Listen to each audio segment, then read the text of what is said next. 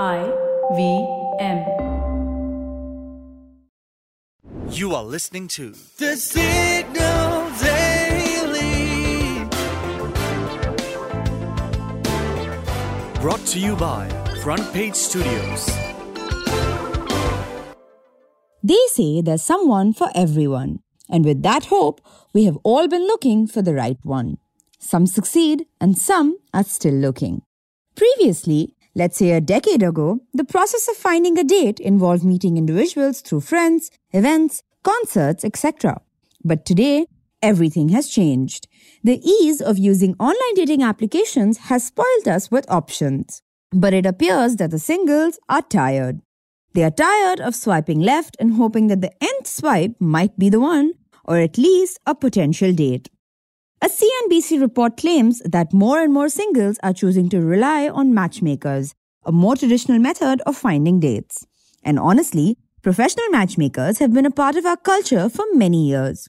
However, traditional matchmaking businesses, in contrast to the dating apps, can prove to be quite expensive. Hence, not everyone can afford such a service.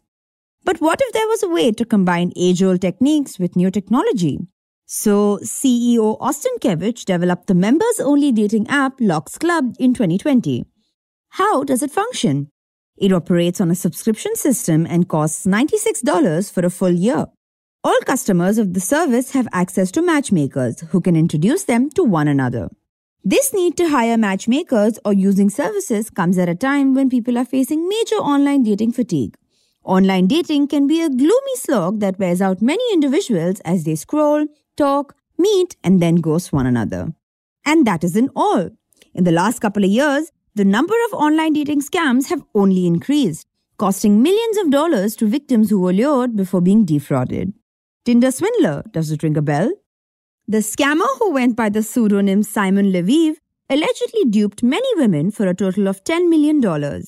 And although scammers have always been around, whether online or offline, experts claim that the tendency recently took off as a result of COVID-19 lockdowns, which provided the ideal setting for con artists looking for lonely and vulnerable victims. However, now that pre-pandemic activities are back in action, not everyone relies solely on hours of swiping right to meet people or fall victim to fraud. Instead, they are hiring professionals to do that task, and more importantly, to do a proper background check. Additionally, matchmaking isn't the only strategy in use. Amber Club, a speed dating startup, is set to conduct 2 to 3 parties each month across New York City for a select group of 10 men and women, according to a CNBC report. Amber claims to have 200 members in its database and a 15% acceptance rate.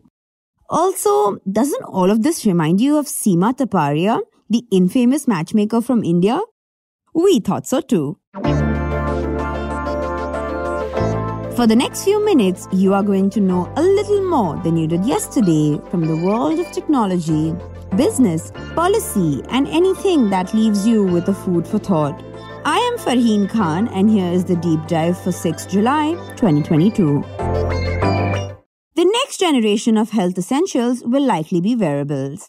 Fitness trackers may eventually turn into sickness trackers, according to an old but interesting Washington Post report. So, let's understand what are the most recent advancements in wearable technology. As per Bloomberg's report, the next Apple Watch Series 8 will apparently have a body temperature sensor that can determine whether an individual has fever or not. The report goes on to say that while the watch might not provide precise temperature readings, it might be able to spot an increase in body temperature and prompt you to consult a doctor or use a thermometer. Although it's still under development and has to pass internal testing. Apple is anticipated to include the functionality in the Watch Series 8 if it does. However, the anticipation and rumors about Apple including body temperature sensors have been around for over a year. It was initially brought up in June 2021. Even a supply chain analyst, Ming-Chi Kuo, indicated through his tweet that the sensor might make its debut later this year. According to early reports from the Wall Street Journal and Bloomberg, the body temperature sensor may be used to monitor fertility as well. How? Well, it can be predicted that a woman is more likely to become pregnant by keeping an eye on changes in body temperature. If that's the case, Apple Watch Series 8 could be quite the revolution in the wearables market. A technology like this has its own drawbacks though. You see, the first sign of any infection is a rise in body temperature. Therefore, it makes sense that the insurance industry would be interested in the idea of having real-time data from wearables. The use of data sets that better evaluate mortality risks, such as driving histories, medication histories, and mortality ratings based on public records, has led to incremental improvement in the life insurance sector. However, imagine a health insurance that uses wearables to track your fitness data and provide a more customized insurance. And you must be thinking if anything like this will exist in the future. But it isn't too far away. One of the biggest life insurance sellers in North America, John Hancock, offers interactive life insurance plans that tracks fitness and health data using smartphones and wearable technology. So yeah, it has already begun. Wearable technology will no doubt help insurance providers, but it also poses a risk to customers.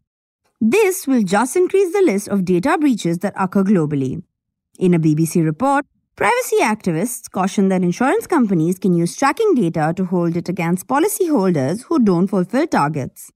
Plus, how can we forget the overturning of Roe v. Wade in the US? It came about as a result of collecting health information and keeping an eye on users' smartphones' period trackers. The future is now, but it may not be safe. You can catch this podcast every morning on Spotify, Apple, Amazon Prime Music, Google Podcasts, or wherever you listen to your podcasts. We are thesignal.co on Instagram, LinkedIn, and Twitter.